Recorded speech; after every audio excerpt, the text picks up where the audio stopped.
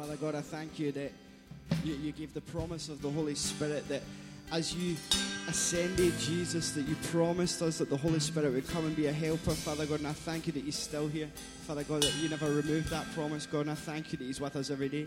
Father God, that I thank you that he goes before us, that he is in us and with us, and he's shaping us to be more and more like you. Father God, I pray, Father God, that we just allow him to do his work in our life. In Jesus' name, amen. Can we just remain standing just for a moment, just before you sit down, if that's okay? Just because I have the honor of preaching this morning, and this week I was watching a preacher, and they shared something that used to happen in churches many years ago, and basically I was wondering if we would be able to just stand for the reading of God's word this morning, and because this week I thought about myself and how so often, maybe it's just me, but I can take the Bible for granted sometimes. You know, I have like 8 Bibles in my house, I've got it in my phone, but so often I can treat it just like any other app, or sometimes it can just be maybe I could read it, maybe I won't read it, and maybe I shouldn't admit that, but I just got a fresh revelation this week that this book, this Bible, is the most dangerous book on the planet. It's banned in the most countries, it's the most stolen, it's the most discussed, it is the most questioned book, and yet above all it stands on its own. Why? Because it is the Word of God, and it is everything we need for life. If you want to be a better spouse, a better parent, you want to be a better person, the answers are in this book. If you want answers, if you want wisdom, the answers are in this book. If you want to know how to live the best life you can on this planet, the answers are in this book. And I just wondered this morning, just as I read some verses from today's reading, if you follow our readings, if we could just stand as we honour it. It will come up on the screen. But it says this in Romans 15, verses 1 to 13. It says, "Now, those who are mature in their faith can easily be recognised. For they don't live to please themselves, but have learned to patiently embrace others in their immaturity.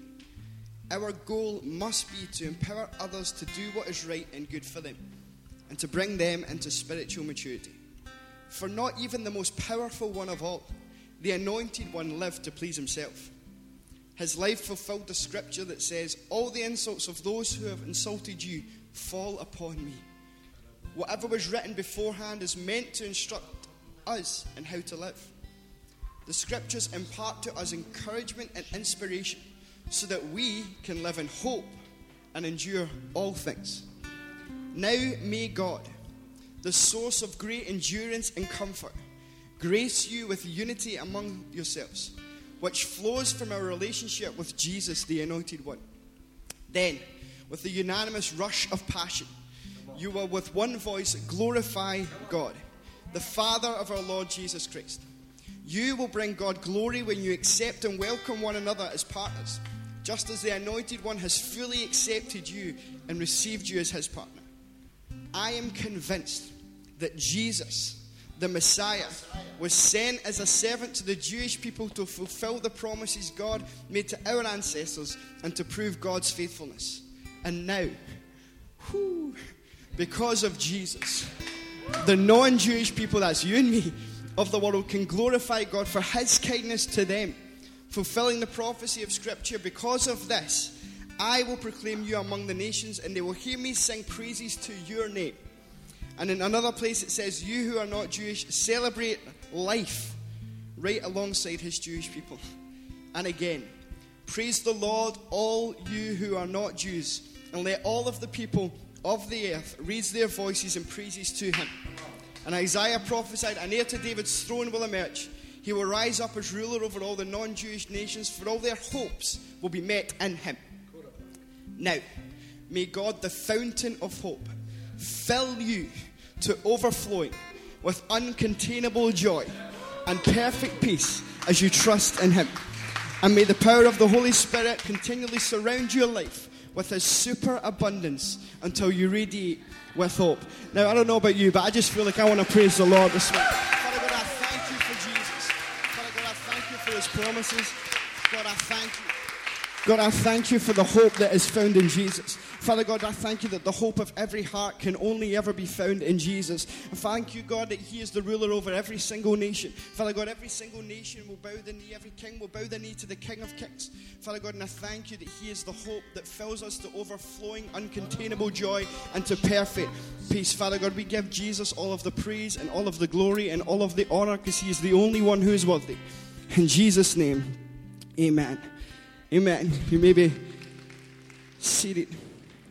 So that was our reading this morning, and it's the Bible verse I kind of want to share some thoughts on, because this year is not just this year. We really believe our theme verse for us as a church, and we believe it's a prophetic verse for our future, and where we're heading is Isaiah 54 verses 2 to 3, and we're looking at stretching and strengthening this morning. And really, I want to preach a message or share a message with the title this morning called Trust the Process.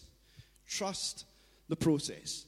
It will come up on the screen. Thanks, Gary, for doing that, and Kira for sorting that out. But normally, I don't know about you, but normally when someone says trust the process, it's when they're about to do something that seems counterproductive to what we're trying to achieve.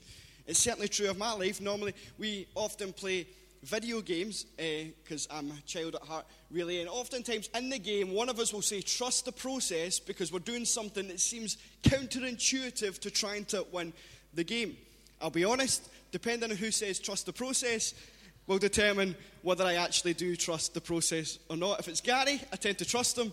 If it's me who says it, you really shouldn't trust it, because I'm normally going to do something really silly. But trust the process is normally when someone says something that seems ridiculous and that you can't see what is going on inside their head.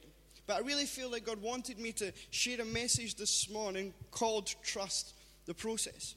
I firmly believe that God is always moving, He's always working, and He's always doing something new in us and through us. And if you're at life groups this week, I heard Pastor Jim's preach, he encourages us that God is more interested in doing something in you than He is doing something through you. And I believe oftentimes in life it can look like it's a mess, or it doesn't seem like this is where God wants it to go. But I believe He wanted me to encourage you this morning to trust the process. I look at my Bible and there's full of trust the process moments. I think of Moses. If you don't know the story, long story short, Moses is leading the people of God, the Israelites, or the Jews, out of Egypt, where they've been in captivity for years. They're leading towards this promised land, and they come to this point where the Egyptian army are behind them. There's a sea in front of them, and if it's me reading the story, I'm like, God, what is... The Israelites going to say, why did you lead us out here just to be killed in the desert? What was the point? But I believe that God said to Moses, He didn't say this literally, but He said, trust the process. And what then happens next is, without the Israelites having to do much, God tells Moses what to do, and he follows that instruction, and the sea parts, they walk through it, and the entire Egyptian army is wiped out. The enemy was dealt with by God. Why? Through his obedience. Why? Because Moses trusted the process. I think of Daniel in the lion's den. It's a great story. We know how it ends.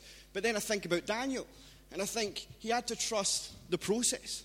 Daniel, if you don't know the story, Daniel basically is he's taken into captivity. This happens a lot in the Old Testament of the Bible. You can read about it in the book of Daniel. He's taken out from his home and put into captivity, and it gets to the point where Daniel, because of his obedience to God, his faith in Jesus, distinguishes himself above all others, so the king kind of makes him number 2 in terms of running the country.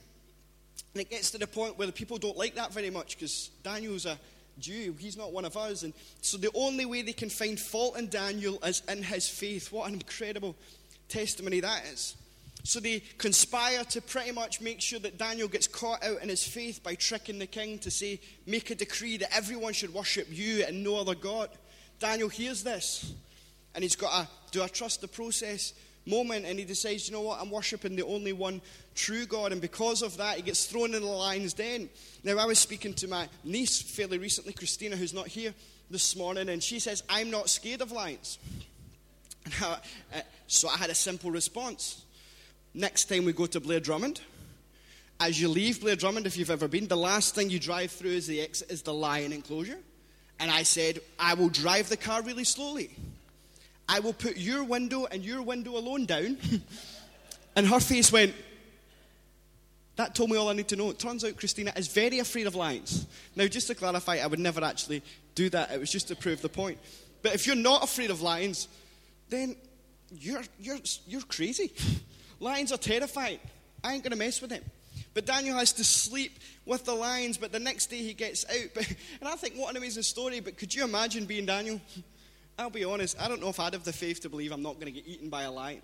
But that's the God that we serve, because he had to trust the process. And one final one, Jesus tells his disciples beforehand, by the way, I am going to die on a cross, but don't worry, 3 days later I'm going to rise again.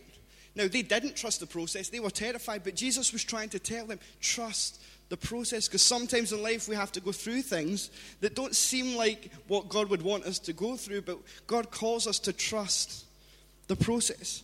I believe that as we look to stretch and strengthen, there's going to be times on the journey for your life and for us as a church where we're going to have to trust the process. There's going to be setbacks, there's going to be challenges, but I believe God wanted to remind us to trust the process. Like I said at the start, depending who says trust the process will determine whether I trust the process. If I'm saying it, don't listen, but if God says it, then I'm definitely going to listen.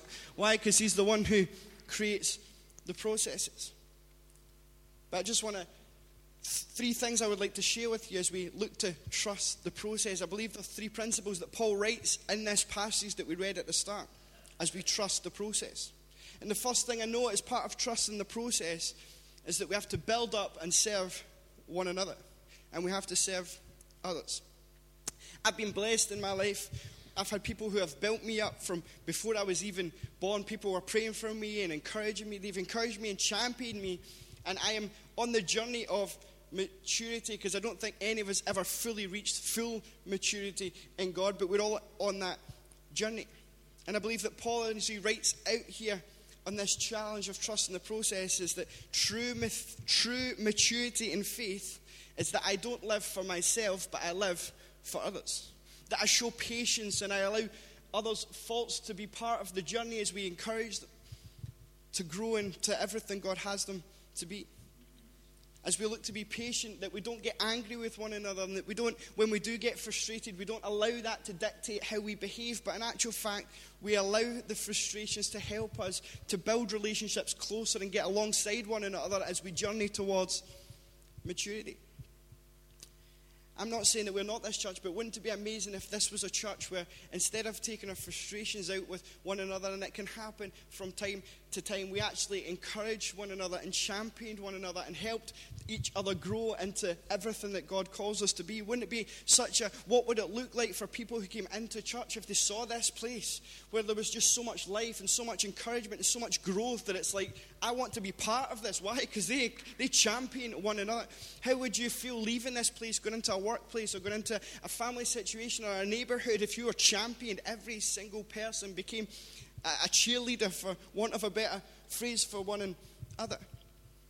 I want to be someone who's a vessel for God to help bring others into maturity. I look at our kids and they're going to grow up, and what an amazing privilege our kids team have to serve and honor them and to show them who God is and to teach them some character development, teach them the Bible and to teach them who Jesus is in order that they can grow into kids. And I'm believing that the kids in there, I'm believing those young people are connected to us who are going to be leaders and who are going to bring others into maturity, and who knows what it can look like. And it can become so easy to get frustrated. The Bible is full of people who got frustrated, but I believe that God wants to encourage us that when we do get frustrated, let's turn that frustration into a way of growing others. And it's not about being better or looking down on people or talking down on people, but actually it's speaking the truth in love. Because I believe that we are called to protect one another, we're called to serve one another, and we are called to help one another to grow into maturity.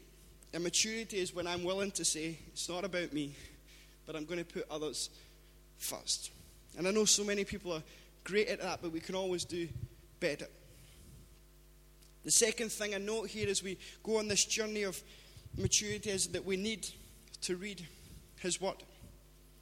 The Bible says that it imparts something, and to impart instruction means that you can literally put knowledge inside of you. So even if you don't understand it, the Bible has the ability, as I read it, to put stuff inside of me, not just here, but also in my heart. The Bible is the instruction manual. It is the manifesto, the employee handbook, whatever you want to call it, the student prospectus. It's everything. It is the vision statement of your life. And the Bible is the source of instruction. Like I said earlier, if you want to know how to behave or how to act, read the Bible. If you want to know how to read the Bible. If you want to know what God calls you to do, read the Bible. If you want to know how much God loves you, read the Bible. Like Paul says, it imparts encouragement and inspiration so that we might live in hope and endure all things. Now, those of you who know me, I love all things in the Bible because it's one of the few things in the Bible where it literally translates as all things, which means that this book that we have so precious and blessed to have, as so many in the world don't have, is the ability to put stuff in me that I can always have hope, and that no matter what I face in life, I can endure all things. Why? Because of this incredible book called the Bible. Let me be clear. I am not the kind of person who believes that the devil is at every corner, or that there's like everything that comes against me is from the devil. I'm not one of those people. But I do firmly believe in my heart of hearts that there is a spiritual element that comes against us to prevent us from reading our Bible. I believe that that is a spiritual battle. I've spoken to Christians, I've spoken to so many young people, but not just young people, old people, who the amount of times there's distractions that come in that prevent them from reading their Bible. I believe it from the bottom of my heart. I also believe that it's always been that way. Because I firmly believe that if Christians in the church, if you and I could honestly get the reality of reading my Bible and make it a discipline in our life, then it would be a light to our path, like the word promises. It would be the thing that endures forever and builds us up. I also believe it's been the same way since the beginning. If you don't believe me, that's absolutely fine. But in Genesis chapter 3, the serpent in the garden says to Eve, did God really say that? Was that really what God's word was? Are you sure? Even when Jesus was tempted, his response was, it is written. Now, how did he know what was written if he didn't read it? Because Jesus himself, who is the author and perfecter of our faith, recognized that he was the word.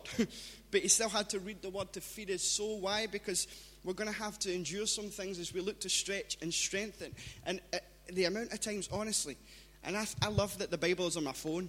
I love it. It's great. But see the amount of times when I'll sit to read my Bible and then boom, notification. TikTok pops up or a message comes through. Why? Because the enemy will do anything he can to distract you from reading the word. I believe that our knowledge is a weapon that we can use to batter down the enemy. Why? Because if we read our word, it will show us who has the authority to and whose we are.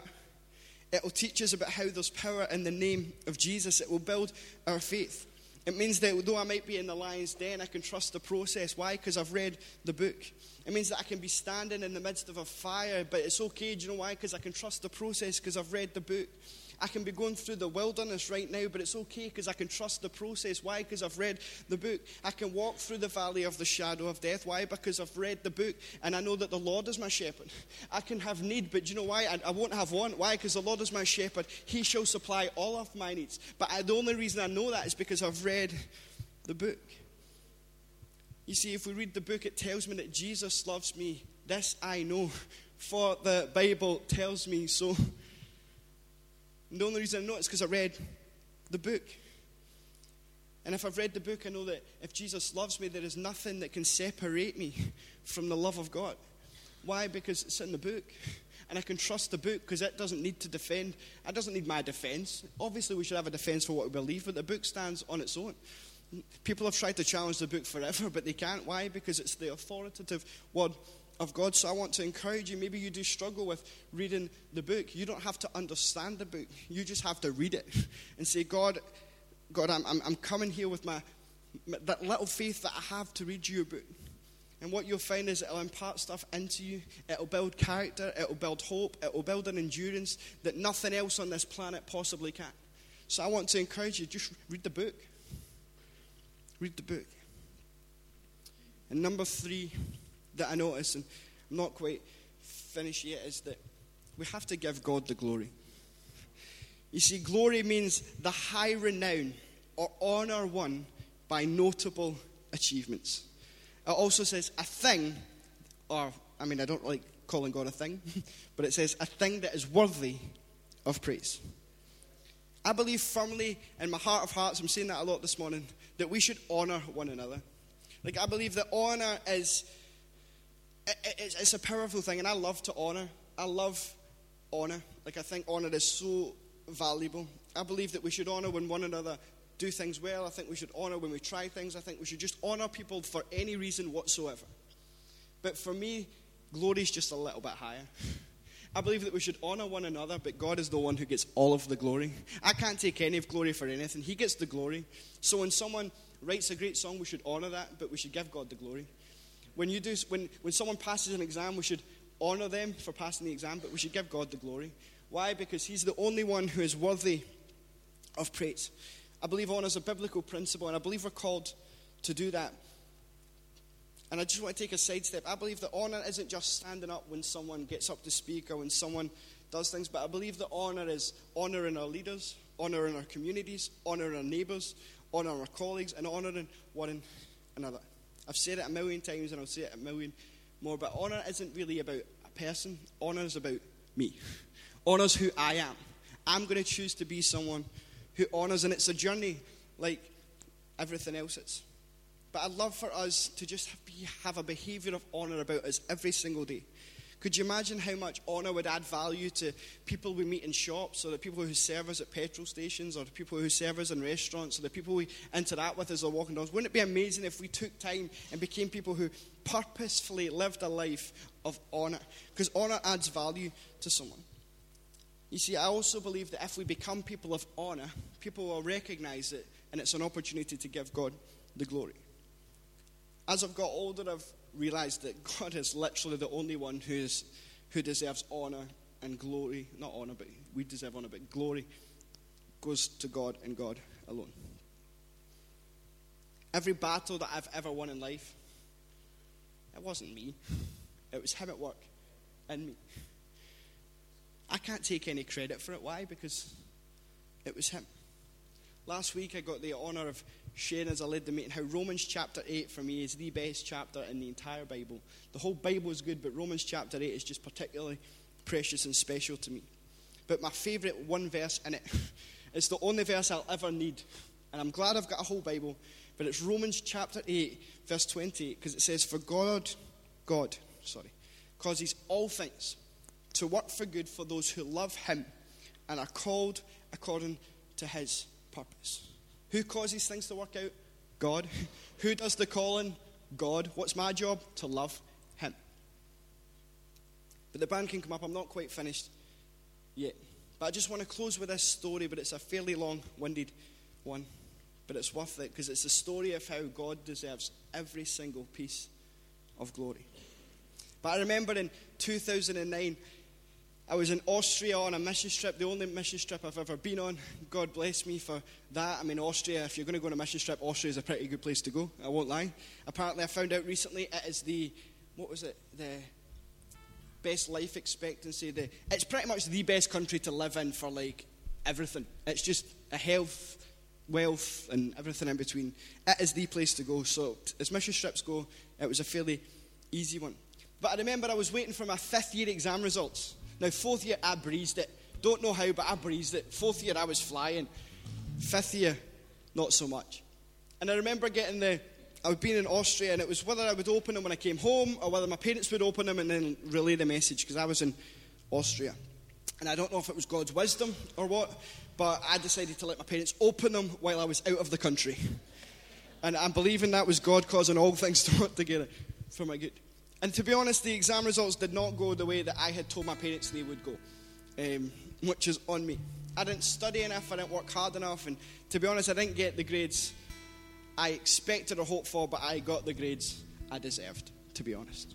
And I remember the next year we were applying to universities, and we'd done open days, and I went to visit Stirling University. Now, if you've never been to Stirling University, you should go. It is amazing. I'm a sport guy. They had like an Olympic swimming pool. Don't even like swimming, but it was just cool. They had tennis courts, cricket pitches, football pitches, rugby pitches. Like, they had a cinema. They had like mountains surrounding the campus. Honestly, I'm like, Stirling, this isn't fair. How could there be a campus this beautiful? So I applied, and I remember I got a conditional offer, which meant I was in if I'd done well in my 6th-year exams. So God gave me a second chance to fulfill my dream. This is what I was wanting. I had a dream. It wasn't quite as amazing as Martin Luther King's, but I had a dream. This is what my plan was. I was going to get these results. I was going to go to Stirling Uni, and that's it. Didn't really have much worked out after that. And I remember waiting for exam result day. Wasn't in Austria this time. There was no protection. I'm just kidding. But I remember waiting for the results, and I read the results, and you probably guessed it. Same thing that happened in 5th year happened in 6th year. Didn't get the results I wanted or needed. I was not going to Stirling University. My plan for my life wasn't going to work out. And it was my fault. Couldn't blame anyone else. If I'd studied harder, if I'd worked harder, then I could have got in. But I just didn't. And I remember being so crushed and so disappointed and so, what do I do now? And I remember I ended up going to university in Hamilton, and I stayed at home. And I struggled. For a while I struggled with my self-worth. I struggled with my, well, this isn't really what I want. But a friend had shared with me the Bible verse around this time, that God causes all things to work together for those who love him and are called according to his purpose. And I remember going on this journey, and sorry for getting emotional, but this was maybe like 12, 11 years ago. And I looked as I was preparing this message and about God getting the glory. I think about if I had gone to Stirling Uni, who knows what that would have been. I'm sure I would have loved Jesus. I'd have went to church. I have no doubt about that in my mind. But if I'd moved to Stirling, I probably would have ended up with the amazing wife that I have, Heather. I certainly probably would have never went on this journey of full-time ministry that God called me to. Why? Because over the years, God had a plan for my life. And I didn't see it. And even through my failures and my weaknesses, God's hand was on my life. And I was just like, God, you're causing all things to work together for the good. So even when I messed up, even though I failed, even though God, you saw it and you were working all things for my good. Why? Because I just choose to love him. And I flash forward as I was able to get my ministerial status for ALG. And it was humbling to me to see part of the conferences. You see the names of the pastors who have gone on to glory. And every year I'm reminded one day my name will be up there, God willing. And I remembered that it's God who causes all things to work together. So the reason I'm standing here today, yes, we had to do things, and I'm not trying to minimize what anyone does, but the reality is God's the one who gets the glory. So anything good in my life, any good sermons I ever preach, any bad sermons I ever preach, any work he ever does through me, it's God who gets the glory. I can't take any of it. Why? Because it was my failure. It was my mistake. But God causes it for my good. And it's been true since the beginning of time. As I close with just Joseph, his brothers attacked him. And he goes through this horrible journey of slavery, false accusations, till he's elevated. And he says, what you meant for evil, God used it for good. And I believe that just like God causes all things to work together for my life, even my mistakes, my failures, and all the good times, the bad times, and everything in between, God can do the exact same for you if you'll just surrender and love him and recognize that, God, you get all the glory. I'm not holding on to any glory at all because I don't deserve any of it, but it all belongs to you. Can we stand just as I close? And I'm going to pray. And then we're going to finish by giving God all the glory and all the praise as we worship him. Father God, I thank you that we can trust the one who says trust the process. Father God, help us to build one another up. Help us to serve one another. Help us to be vessels that help one another move towards maturity as we lay our lives down to serve others. God, help us to not become distracted, and help us to just have a discipline of reading your word that helps us to have hope and to endure all things, things that come against us and things that we go through. God, we know that it's going to turn out all right because we've read the word. But above all, God, help us to live lives that give you all of the glory. Father God, that when people look at us, they just see us pointing to you, that we increase, that you must increase, that you get all of the glory. Father God, because you're the only one who is worthy of it and you're the only one who deserves it. So help us to live life this way. As we trust the process, as we stretch and strengthen, God, we give you all praise, we give you all honor, we give you all glory. It all belongs to the name of Jesus. We worship you, amen.